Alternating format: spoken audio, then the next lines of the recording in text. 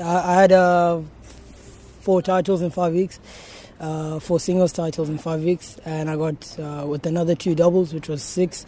So I did good. It was good to come back and be playing great tennis like this after being out for some time with my back, being out for maybe a month and another month before that with a heart problem.